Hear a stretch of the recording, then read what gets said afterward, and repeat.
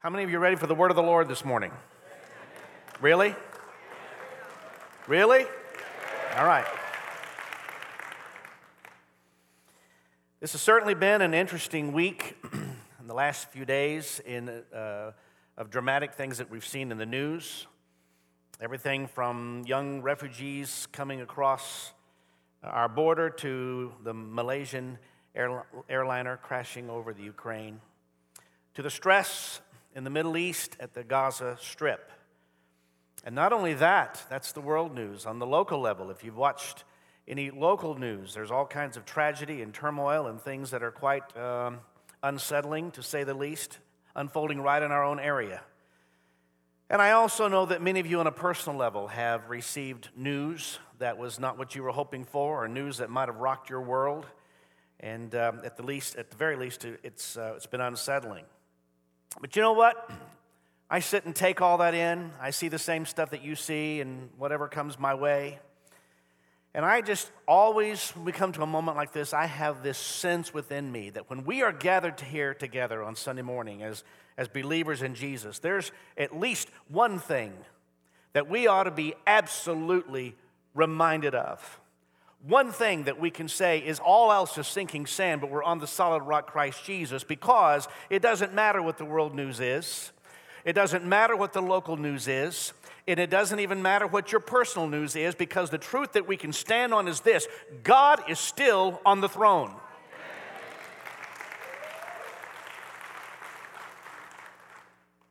He's still the God of the universe, the sovereign Lord of all. He's still in control of all things. No matter what we're seeing in the news or what news you've received, He's not biting His nails. He's not nervous about it. It's not a surprise to Him. God is still on the throne. Come on, give me a better amen than that. Now, regarding the turmoil in the Middle East, I want to say this. It was just over 2 years ago that our daughter went to work for a company that would be known to many of you. She does happen to have a degree in logistics, you know that. And I'm not going to mention the name of this company she works for. I'll just tell you, it starts with Amma and it ends with Zahn, okay? It's going to take a while for that to filter through the room. And at her young age, she's learned a lot about the corporate environment and what kind of behavior can lead you towards success when you're working there. And also, she has seen in others what kind of behavior leads you out the door. And she has come home often and shared with her mother and I many of the principles that are made clear to the employees when they work in this particular environment. And I always find all these principles interesting. It's a different environment than the church world. It's a corporate environment. All the things that I'm sure, principles I know many of you would know. They're always interesting, but there is one that she has shared with us that always stands out in my mind. It's a principle that I know many of you understand. It is possible that some of you need to learn it, and sooner than later would be better. And the principle is this. This is what our daughter said is very important in her environment. If it's important to your boss, it's important to you.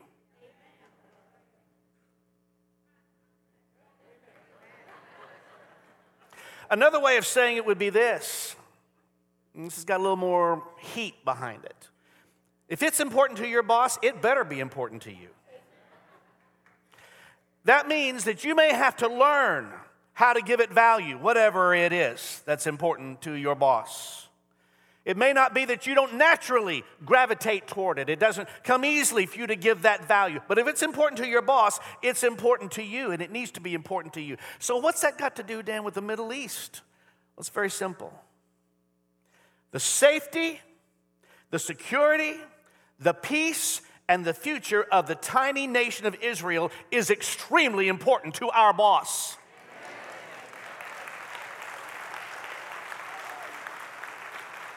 And therefore, church, it needs to be important to us. So wherever you are in your understanding of the nation of Israel, just remember this. Don't ever forget this.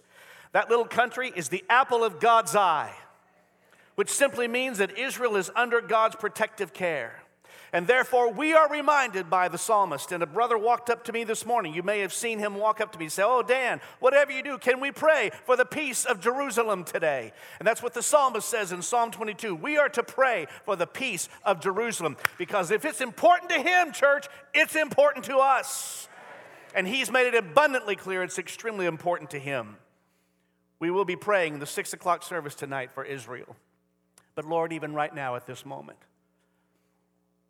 even as I received a notification a moment ago of other stuff that's happening in Gaza today, keep your hand upon Israel. Keep your hand upon Israel. It is never out of your eye gaze. Protect, guard, strengthen, undergird. Give them what they need today. Let the leadership be sensitive to your protective care and what you were saying. Protect Israel today, for we say it in Jesus' name, and the church says. Take your Bibles. Turn with me to the last book in the Bible, which is the book of? And go to chapter 7 and keep it open there. I may run around a couple of other places, but you stay there in Revelation chapter 7. I want to take a small passage of this book, which is probably the most difficult to understand in all the Bible. And I almost always have a goal when I stand before you, and I've got one this morning. My goal here is to cause all of us to lift our gaze, even if for just a few moments, for the next few moments, to be reminded that though we live in a world full of turmoil and trouble and strife are all around us, the truth is this: there is a grander picture of what's really happening than what we see on TV or what we read in the news, however you receive your news. There's a grander picture. There is a more secure place to fix our eyes and a more secure place to set our affections. And it is this, and as I stated earlier, our God is still on the throne. And so today, if you are troubled by world events, if you're troubled by what's going on around you, then I want us to be encouraged by the word of the Lord. Now, you stay there in Revelation, but I'm going to springboard off of a little verse in Ecclesiastes, the 3rd chapter, part of the 11th verse. And you stay there, and let me read it to you, and they may project it up here. But this little verse has a small phrase in it that is huge in its scope of understanding and what it's communicating to us. Ecclesiastes chapter 3 says this: He, meaning God, has planted eternity in the human heart. But even so, people cannot see the whole scope of God's work from beginning to end. Which means this, that there are moments, whether you are saved or whether you are not saved, that God would, as it were, take a stick and begin to provoke or stir up eternity inside of us, for us to know that this life here on earth is not all that there is.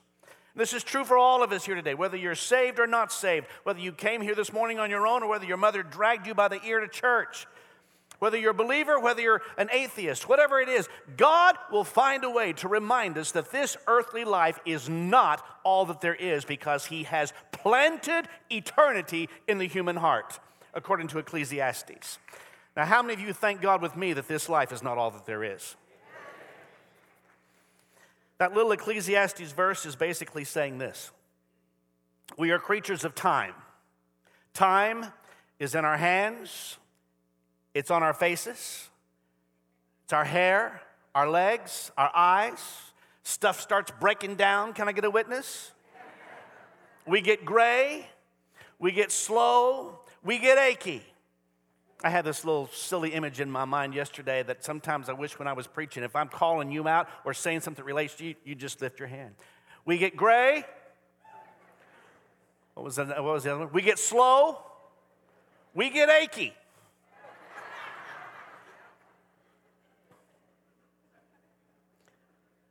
That probably hurt too. I'll not be able to get out of bed tomorrow. But all the while our bodies are related to time, hear me, church, our spirits and what's inside our hearts is linked to eternity. Thank God for that. Though this body is breaking down, the spirit of man will live on forever. Hallelujah.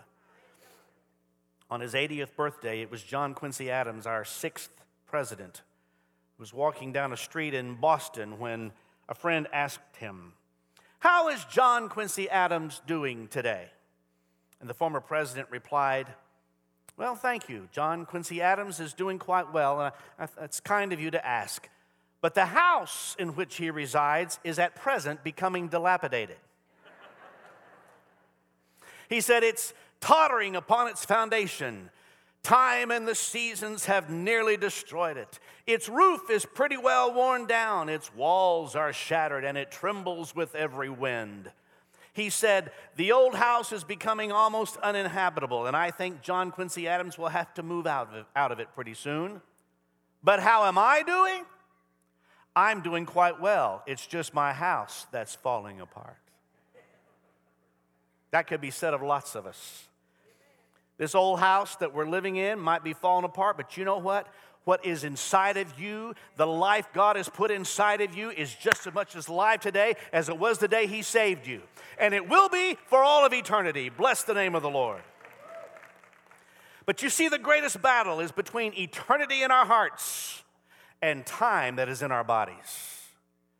That's why the more you search to try to get happiness here in time without God, who is eternal, you will always hit a dead end, because here's the truth. You can never find real joy on this planet. It can only be found in God.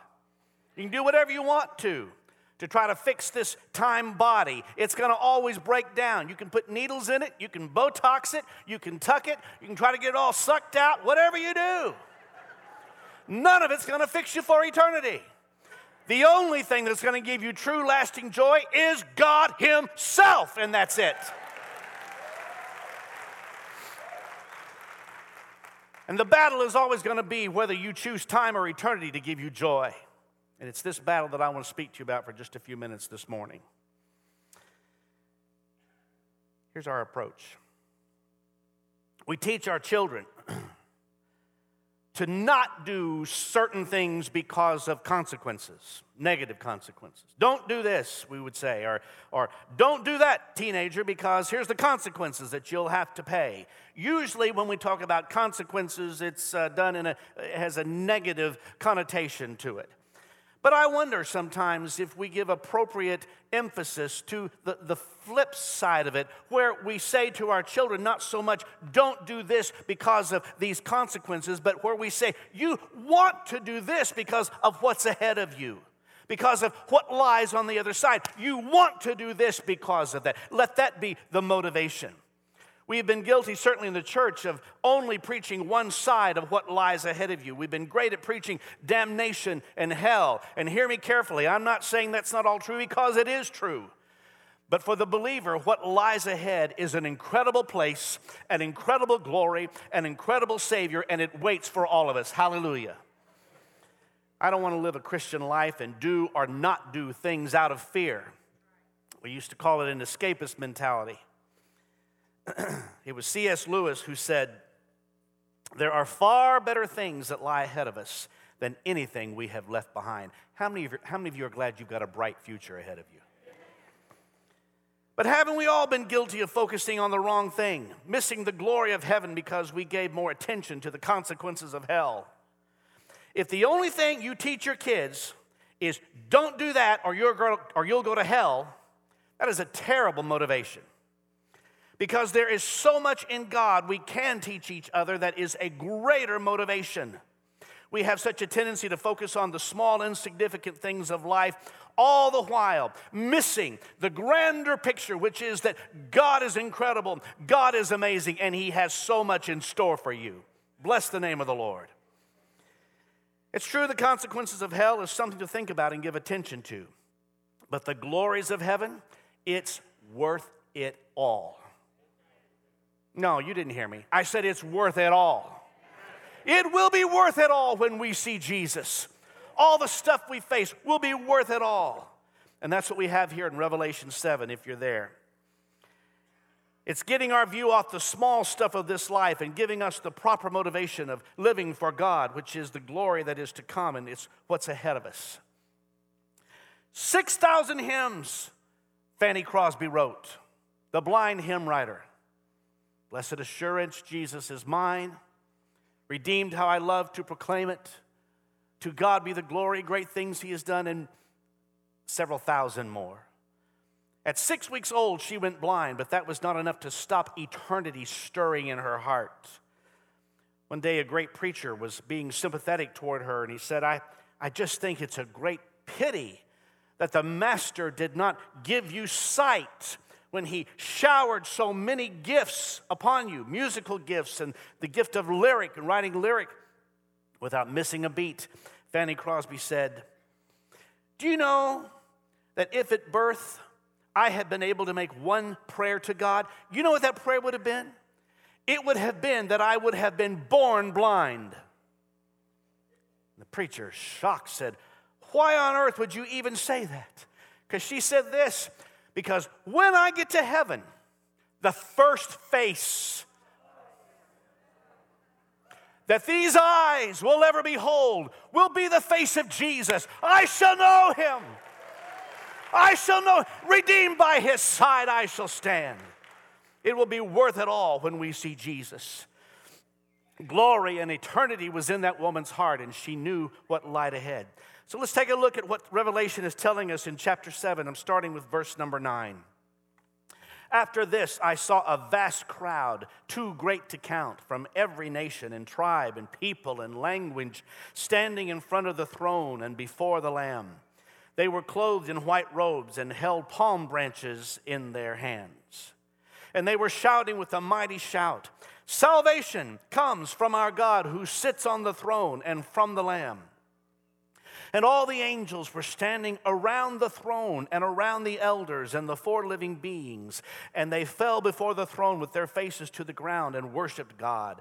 They sang, Amen, blessing and glory and wisdom and thanksgiving and honor and power and strength belong to our God forever and ever. Amen. Then one of the 24 elders asked me, who are these who are clothed in white? Where did they come from? And I said to him, Sir, you are the one who knows. And then he said to me, these are the ones who died in the great tribulation. They have washed their robes in the blood of the Lamb and made them white.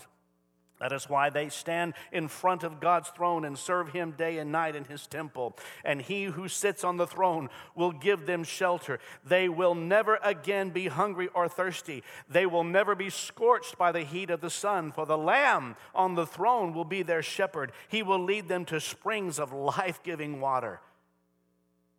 And God, and God will wipe every tear from their eyes. Let me just break this down. There's a lot of stuff there.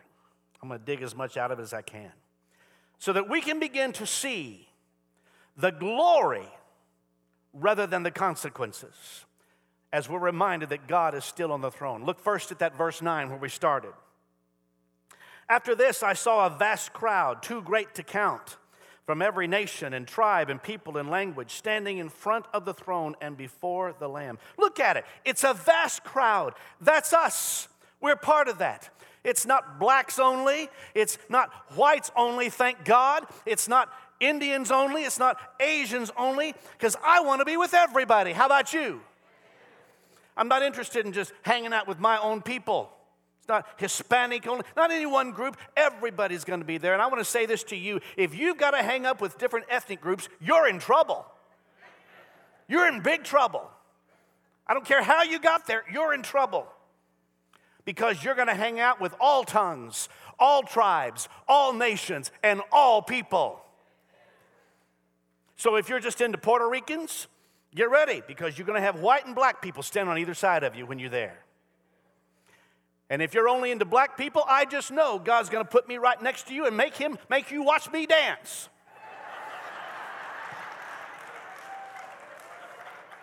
Pitiful as it is. If you try to make racial divisions and racial lines, God help you, because you won't be ready for heaven, because it's every kindred, every tongue, every tribe. The white preacher said after he preached one day that one of the African Americans in his church came to him and said, preacher, when I hear you preach, I have to remember that you're white and I'm colored. The preacher said, wait a minute.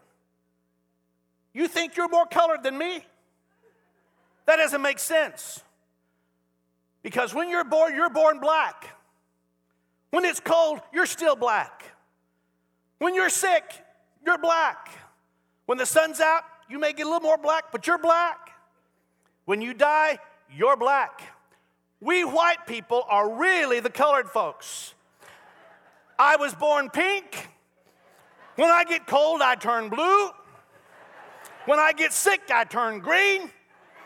When I get sunburned, believe me, I turn beet red. And when I die purple. You tell me who's the colored people here. Listen, every tribe, every tongue, every nation. You can throw off the black thing, you can throw off the white thing, the Puerto Rican thing, the Hispanic thing, the Baptist thing, the Methodist thing, the Assembly of God thing. Throw it all off. We're going to see the King, the one who sits on the throne. Every nation, every color, every tribe will be there. And verse 10 says this. They were shouting with a mighty shout, salvation comes from our God who sits on the throne and from the Lamb. And all the angels were standing around the throne and around the elders and the four living beings. And they fell before the throne with their faces to the ground and they worshiped God. You know, church, when we get there, we're simply going to start to join in with what's already happening since eternity past.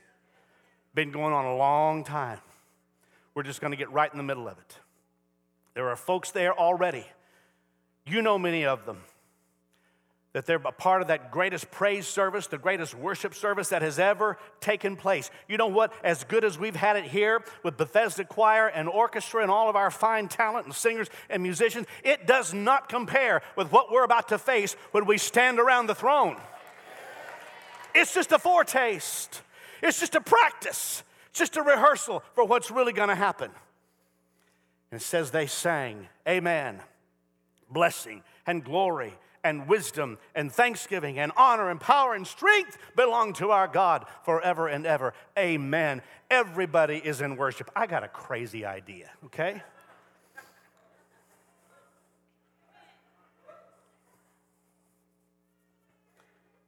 Blessing, say it.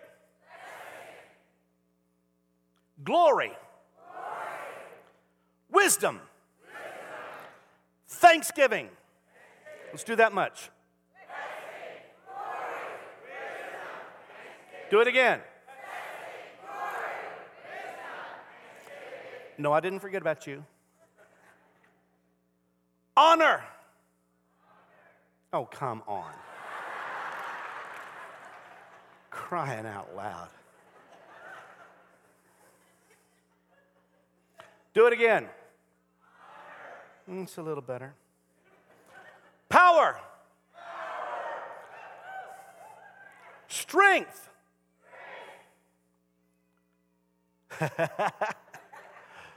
Forever and ever. Amen. All right, here we go. Practice time.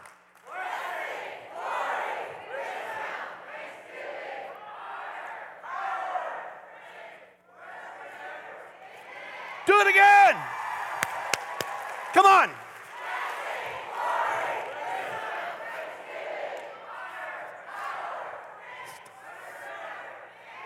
Hallelujah. Hallelujah. Hallelujah.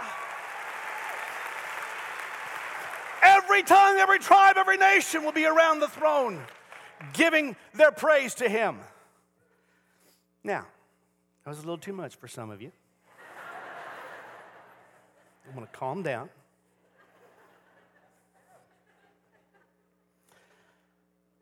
I don't really understand the concept of popcorn.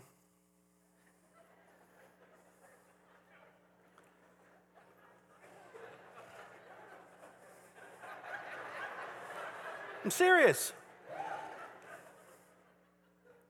I can take out that bag, unfold it, put it in the microwave, and every one of those kernels experience the microwaves.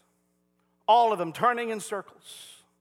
But when I open up that bag, there are always just some rebellious kernels that refuse to pop. How many know what I'm talking about?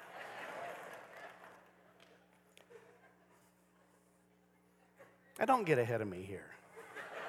You think you're so smart. Being a worship here at this house for the last 150 years, that bag of popcorn with the rebellious kernels always makes me think this. How in the world can you sit there, experience what all those around you are experiencing? All the other little kernels experiencing the heat, the circles, the lights, the waves, but you won't pop. You're going to do your thing.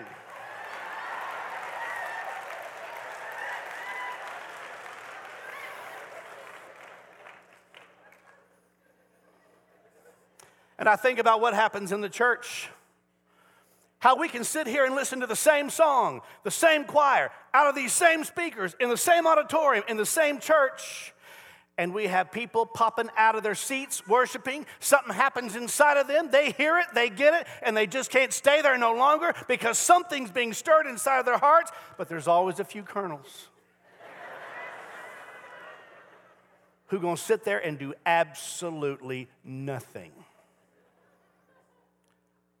Church, when we stand around the throne of God, when we're saying blessing, honor, glory, power, all the others, everybody's popping. Everybody's worshiping.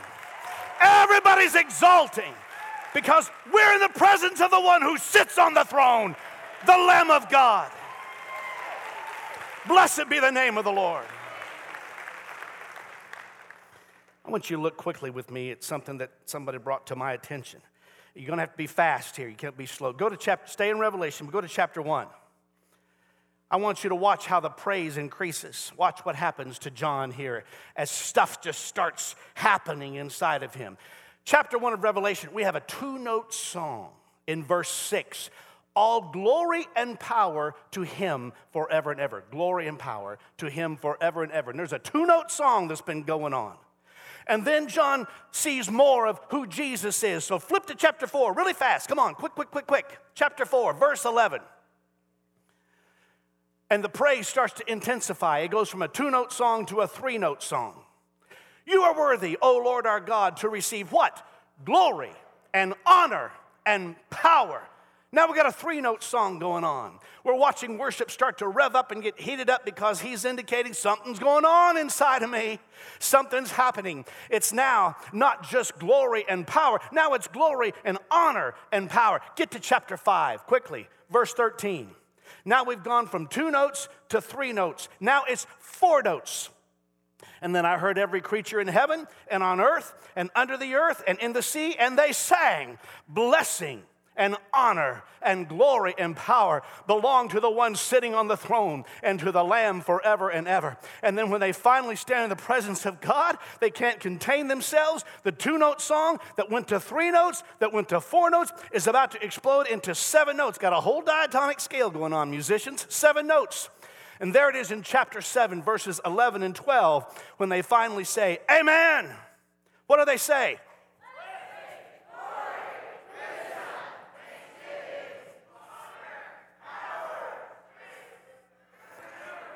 Amen. Come on, give the Lord a clap of praise. It's going from 2 to 3 to 4, 7. And they can't even contain it. And I tell you what I think, church, I think when we step into eternity, 7 notes will turn into 7 million words that can't even be expressed, because the more we see him, the more we love him. The more we love him, the more we want him. The more we want him, the more we want to lavish our praise and our worship upon him. Blessed be the name of the Lord. So right in the middle of verse 13, I'm back at chapter 7. You can stay there for a while. Right in the middle of verse 13. Right in the middle of the worship service, one of the elders says, Hey! Who are those guys? Who are those guys clothed in white robes? Where'd they come from? Heaven stops and says, Who guys? Who are those guys standing over there with those 10-gallon hats and boots with their robes? They got a funny accent. Who are those guys? Well, who's those Hispanics over there around the throne? Come on, Hispanic, where are you? Oh, and who's those Africans over there?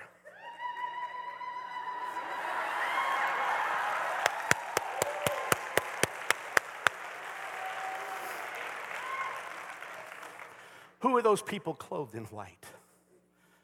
Verse 14 says, Sir, you know, these are they that have come out of great tribulation. They have washed their robes in the blood of the Lamb and made them white. It's the only time blood can make something white. And here's what you need to remember this morning. You have no idea what you're about to experience when you step into eternity. You may think you know, you don't have a clue. And you will have no doubt on that day that it had nothing to do with you. It was all about Jesus and all about what he did. Verse 14 reminds us it's because of the blood of the Lamb. We have no idea what's about to happen. How many times have you told your children, you don't really know what you're getting into? You got a few more years to go. You got a lot to learn. You've not been where I've been. So you don't really understand what's happening here. There was a young couple recently, just had their first baby. It's always amazing to talk to a young couple when they have their first child and to hear what they think they can expect. And they said, we've read all the books, so we know what we're doing. They said, we're going to use cloth diapers and the pins. We've heard it's more gentle on the skin. I said, that'll last about a day. I strongly recommend Pampers or Huggies. Oh, no. Absolutely not. No. We know, we've read the books, we know what we're doing, and we're going to feed our child only organic food. They were the experts. I said, well, Becky and I have raised a couple kids, and our experience is a little different than that. You know, when the pacifier fell on the ground, when the first one was born, we immediately boiled it. I'm getting some nods. Oh my goodness, boil it. Second child comes around, pacifier falls on the ground. Here!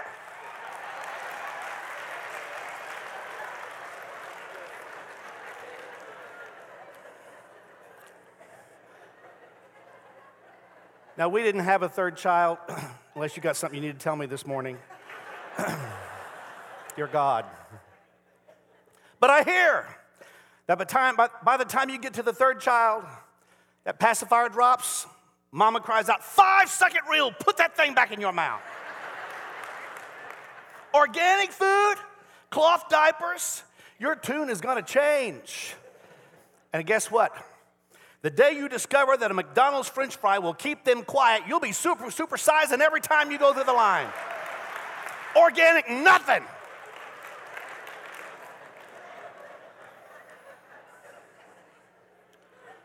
Let me tell you, read all the books you want about heaven, but what we're about to experience will not match what anybody has written down.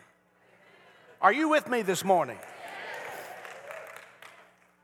You know, people come to me from time to time. I've quit preaching. I've gone to meddling right here for just about 2 minutes. People come to me from time to time and tell me about an exciting book that they've read about someone who died and spent 30 minutes in heaven or 60 minutes or ever how long they were there. And they were in heaven. And they've come back and they've written this book. And this book is all about what they experienced and what they felt and what they saw and how they feel about it and what they're going to do now. It's all that. I just had this to say. If you went to heaven and you came back and you write a book that's all about you, my response is this: you might have gone somewhere, but you didn't go to heaven. There is no way, hear me, no way that you stood in the presence of the sovereign God of the universe, whose eyes are like fire, and got a glimpse of his majestic splendor and came back and wrote a book about you? No way.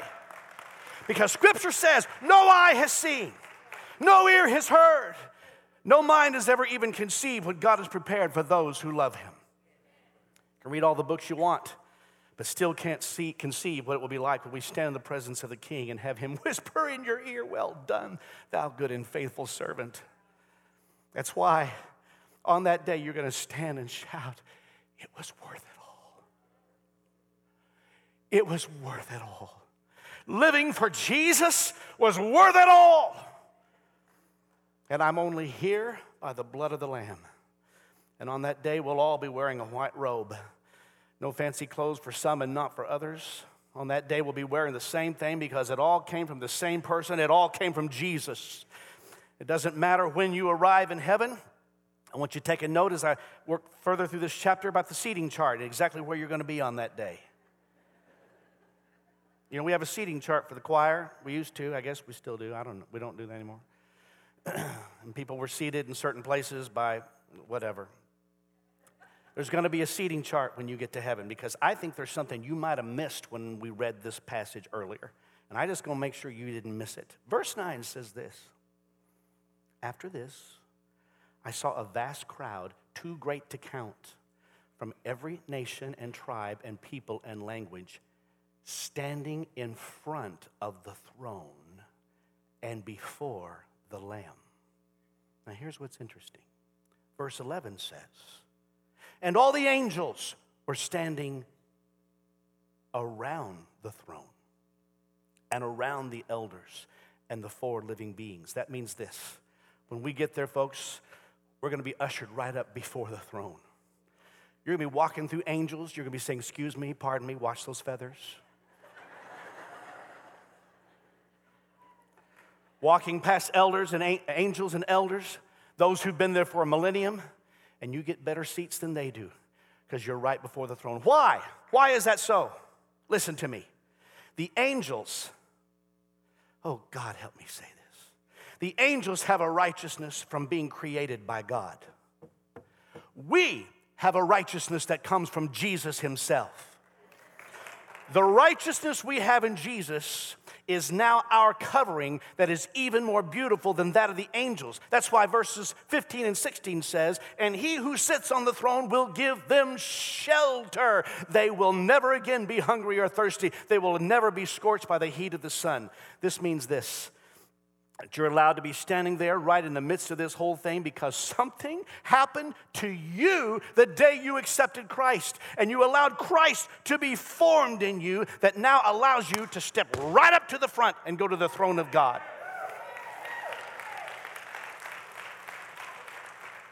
I got some kernels not popping in this room. I'm watching you. So what's the difference? Here's the difference. The angels never had to resist pornography on the internet. The angels never had to stand here and lead worship or teach a Sunday school class with pain in their body and anguish in their soul over a troubled teenager. The angels never had to deal with a bad report from the doctor and yet persevere in their walk of faith. You have no idea what the person you're sitting next to is going through. You have no idea what they are persevering through. But something inside of them, because of what Jesus has done, allows them to press through the pain, press through the reports, press through the anguish, and somehow by the Holy Spirit come to a place like this morning and still lift their hands and still lift their voice and still worship Jesus because he's bigger, he's greater than everything else.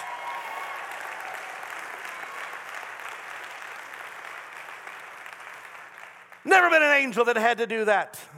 Those angels were created and they were right in the presence of God, but not you. You were born in sin, but you accepted the work of Christ on the cross. And when you did that, you were washed in the blood of the Lamb, and you have persevered through a horrible childhood and upbringing. You have persevered through physical challenges. You have persevered through financial challenges when you thought the bottom was completely falling out. You've persevered through abuse of every kind because you have believed, and you still believe this, that God is still on the throne and there's still a bright future waiting for you. Hallelujah.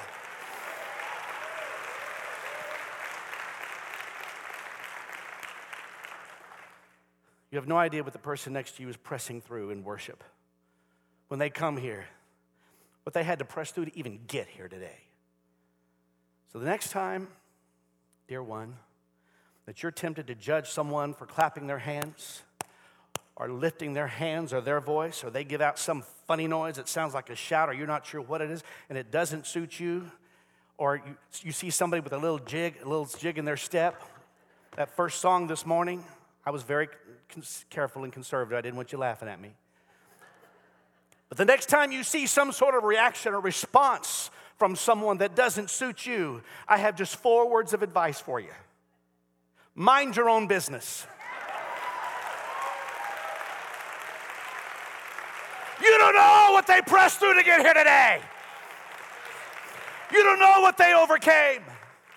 You don't know what's been going on for years and years and years in them. But somehow they pressed through and said, I believe because I've been washed in the blood of the Lamb that there's a bright future for me. And I'm going to worship him with everything I've got today. Because life is perfect? No. Because Jesus has saved me and he alone is worthy of praise. Come on, give the Lord a clap of praise.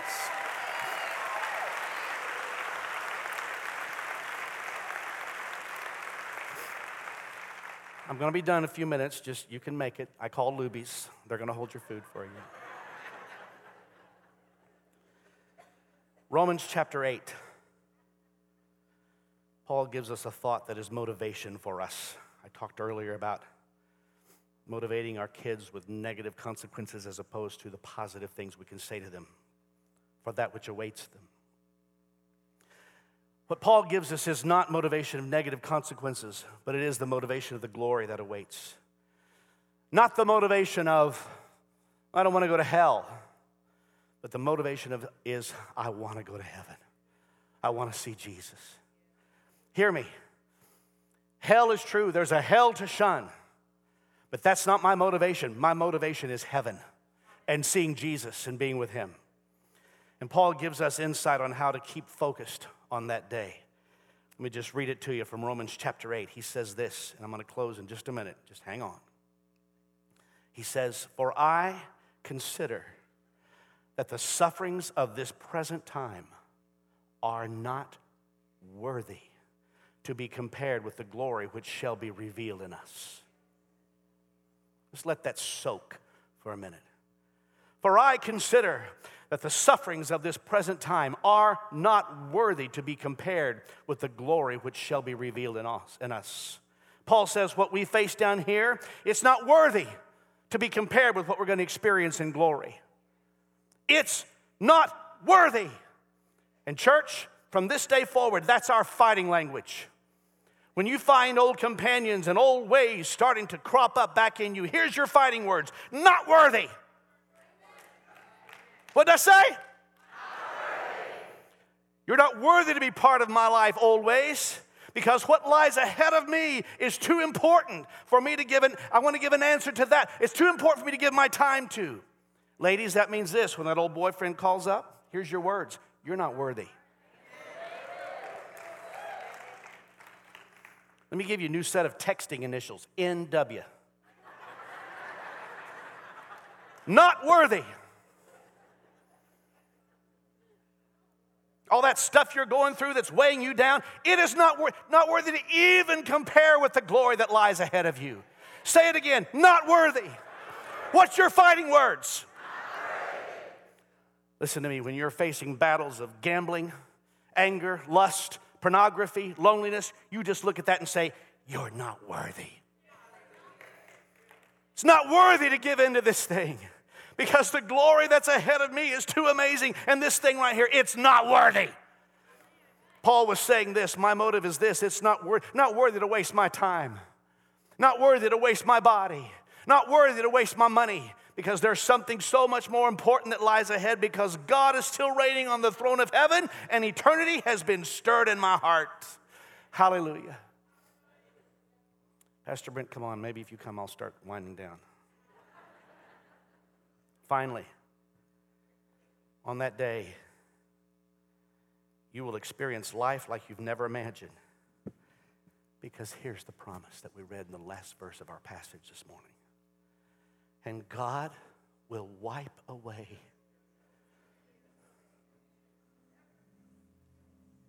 some of the tears that you've cried. And God will wipe away every tear from your eyes. Some of us have cried a lot of tears.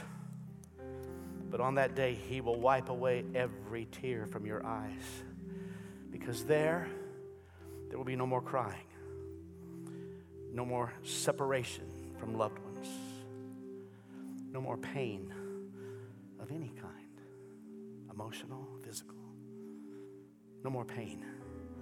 And you're going to be in the presence of the King of Kings forever and ever. And He will wipe away every tear from your eyes. Bow your heads with me, church.